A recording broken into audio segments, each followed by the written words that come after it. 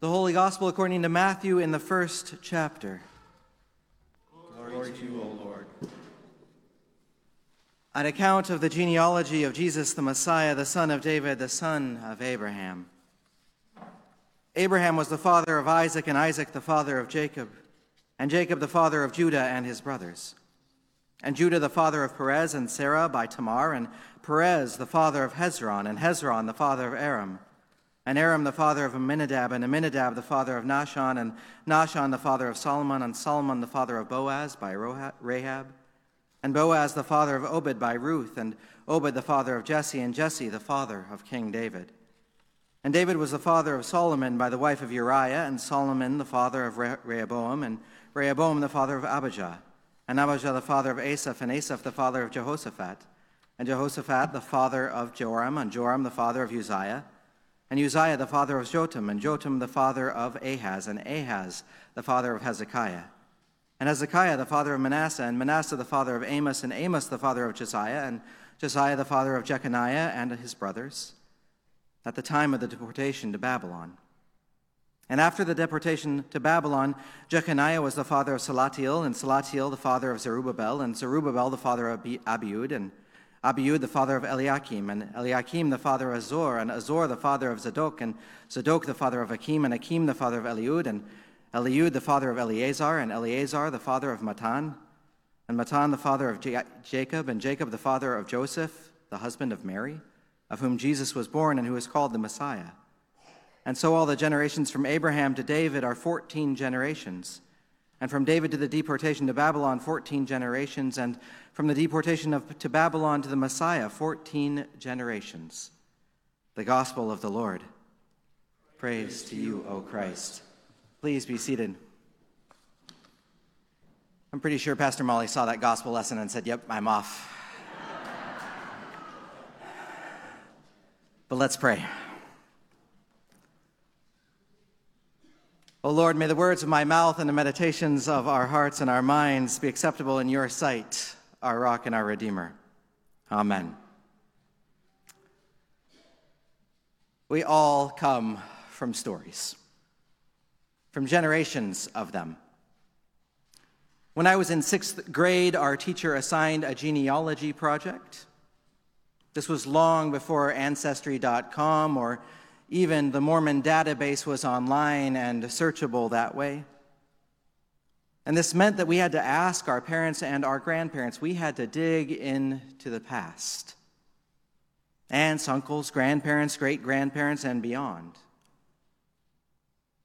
That great crazy uncle or that crazy great uncle who somehow put two front ends of cars together to drive just because he thought it would be fun. The second cousin who was killed in a freak accident. All of the stories, the good ones, the bad ones, the heroes and the scoundrels. It matters who we talk about and what, and who we don't talk about too, like Bruno a la Encanto, or maybe miscarriages or addictions or incarcerations or any numbers of traumas. And while genealogies can feel like a boring interlude, they serve a greater purpose. They give us the background, the glory and the shame that are behind every person, even Jesus. And in the genealogy that I just read, 5 women are named. Tamar, Rahab, Ruth, Bathsheba, who Matthew doesn't directly name, but instead calls her the wife of Uriah, and Mary, the mother of Jesus. And each of these women has a story. One that might seem better suited for a Netflix or HBO series than for the bloodline of the Messiah. But against all expectations, here they are, and for a culture that traces a lineage almost exclusively through men, this is significant. Here at the very start of the Gospels, at the very start of the New Testament, Matthew turns things upside down. He declares, "Heads up, people, the Messiah isn't what you were expecting. This Messiah is one who comes for all, for the poor, the sinful, the abandoned and rejected, the alien, the Gentile, and the Jew. Yes, he's the Messiah. Yes, he's the son of David. Yes, he's royalty, but yes, he's also the son of the least, the Savior of all. That's a message of hope for the majority of the world. Most of us wouldn't qualify if Jesus came only for the peer, for those with pristine backgrounds and life stories.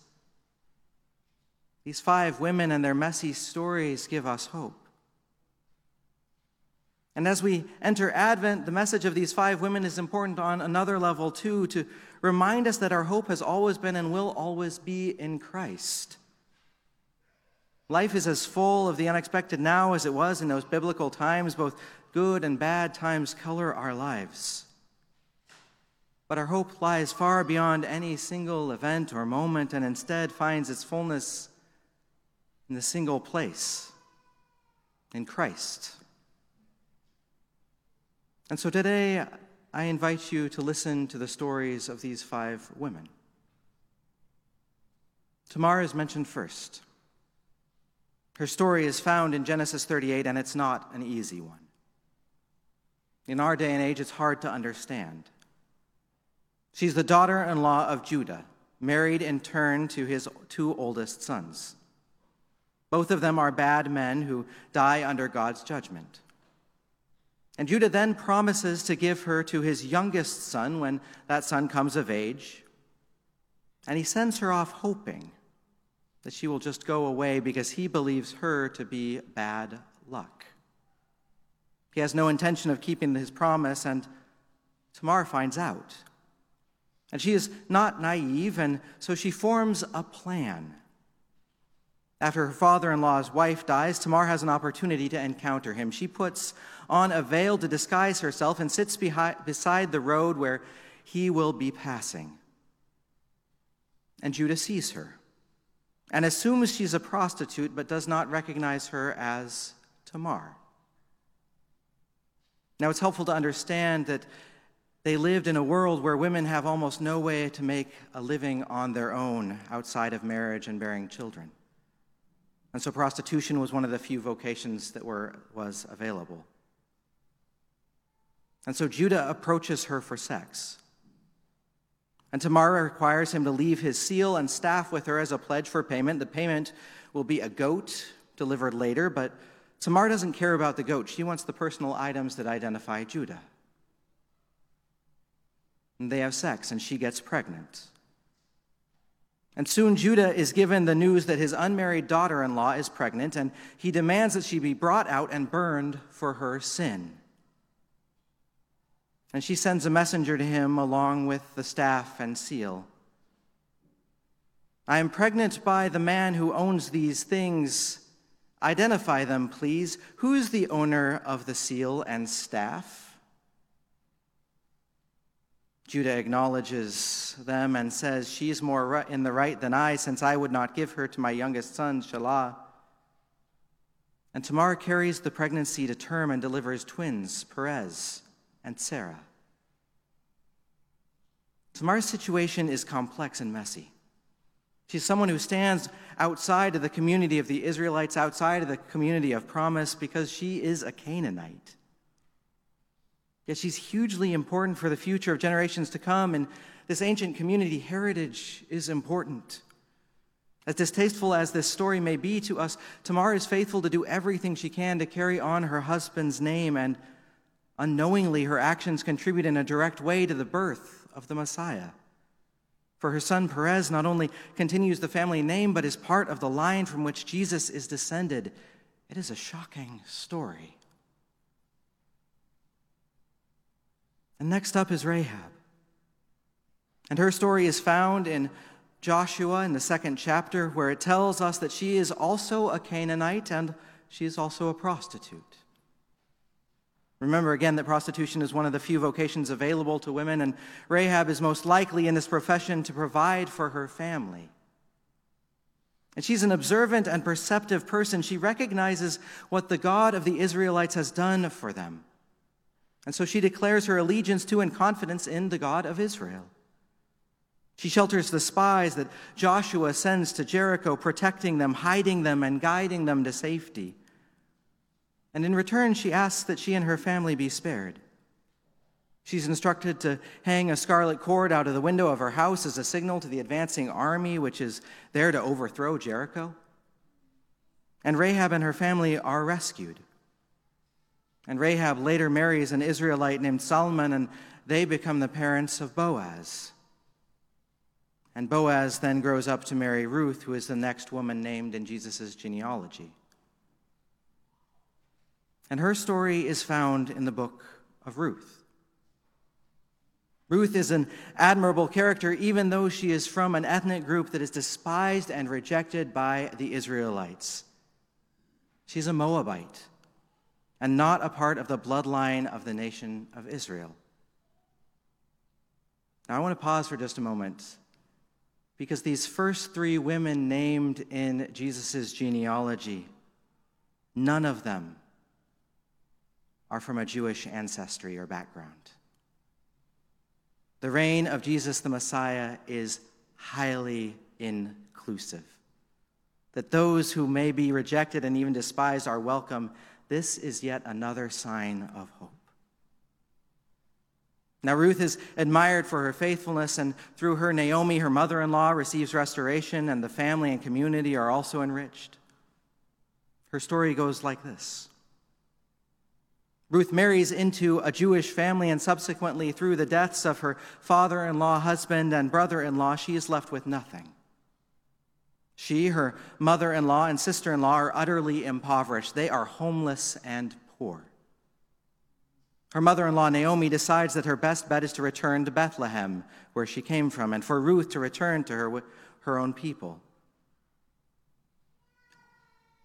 And Ruth has none of it. Despite Naomi's pleas that she go back to her own people, Ruth clings to Naomi and declares her loyalty to her and to the Israelite God, Yahweh. And once they arrive in Bethlehem, things don't look very good. And yet even so, Ruth is determined to try to make the best of it. And so they connect with a distant relative of Naomi, Boaz. And Ruth is allowed to follow behind the harvesters in his field, picking up the gleanings. And Boaz takes note of all that Ruth does to care for Naomi. His admiration grows over time, and in due course, she and Boaz marry, thereby securing her future and that of Naomi's. And they have a son, Obed, who is the father of Jesse, who is the father of David, King David. Ruth is a favorite figure in Scripture because of her steadfast faithfulness, her kindness, her devotion to Naomi, her willingness to make things work. And most of all, her faith in the God of Israel, even though she is part of an excluded race. She's recognized as a woman of God and a woman of character. Next in the genealogy is Bathsheba. She's unnamed by Matthew. She's just called the wife of Uriah. Uriah the Hittite was one of King David's trusted military advisors. One day, while most of the military is away, David is on his rooftop, and he spies Bathsheba bathing, and he uses his clout as a king to call for her, and he commits adultery with her. She becomes pregnant, and David conspires to have her husband placed in a precarious position in battle, so he is killed. After a period of mourning, David calls for her and marries her. The baby they have together dies, but she bears David another son, Solomon, who will eventually become king, rebuild the temple, and is renowned for his wisdom. Scripture doesn't tell us many details on Bathsheba and David's relationship and its messiness, but it does tell us that David becomes reconciled with God and is known as a man after God's own heart. His name is possibly the most significant one in Jesus' genealogy. Yet, I wonder if we could see the inclusion of Bathsheba as a reminder not to place David on too high of a pedestal. And I also wonder if her presence may remind us of the grace of the coming Messiah, who redeems people caught in relationships of unequal power, caught in improper relationships, who restores them to the true love and freedom offered by God. And finally, the last woman named in the genealogy is Mary, the mother of Jesus. Mary's place is uncontested, even in a culture prone to contest it. She's the one who gives birth by the power of the Holy Spirit to the Son of God made flesh. She is descended from the line of David. Mary's sense of her place in history is clear, and she rejoices in this. We hear this in her Magnificat found in Luke's Gospel.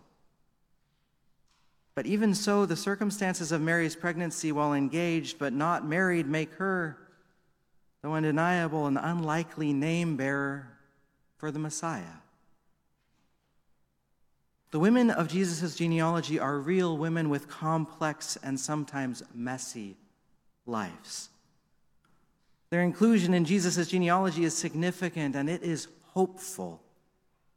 These women paved the way for the Messiah, for Jesus, not so that he could come from a pristine bloodline with a perfect ancestry, but as a reminder that he comes into the world for all kinds of people in all kinds of situations. He comes from the same world, that he's not above and beyond us. He comes for the poor, the sinful, the abandoned, the rejected, the alien, the Gentile, and the Jew, the sick, the frightened. Jesus comes for all of us. And in this there is hope for all people. Christ is with and can be found in all things, in all circumstances. And thanks be to God for that. Amen.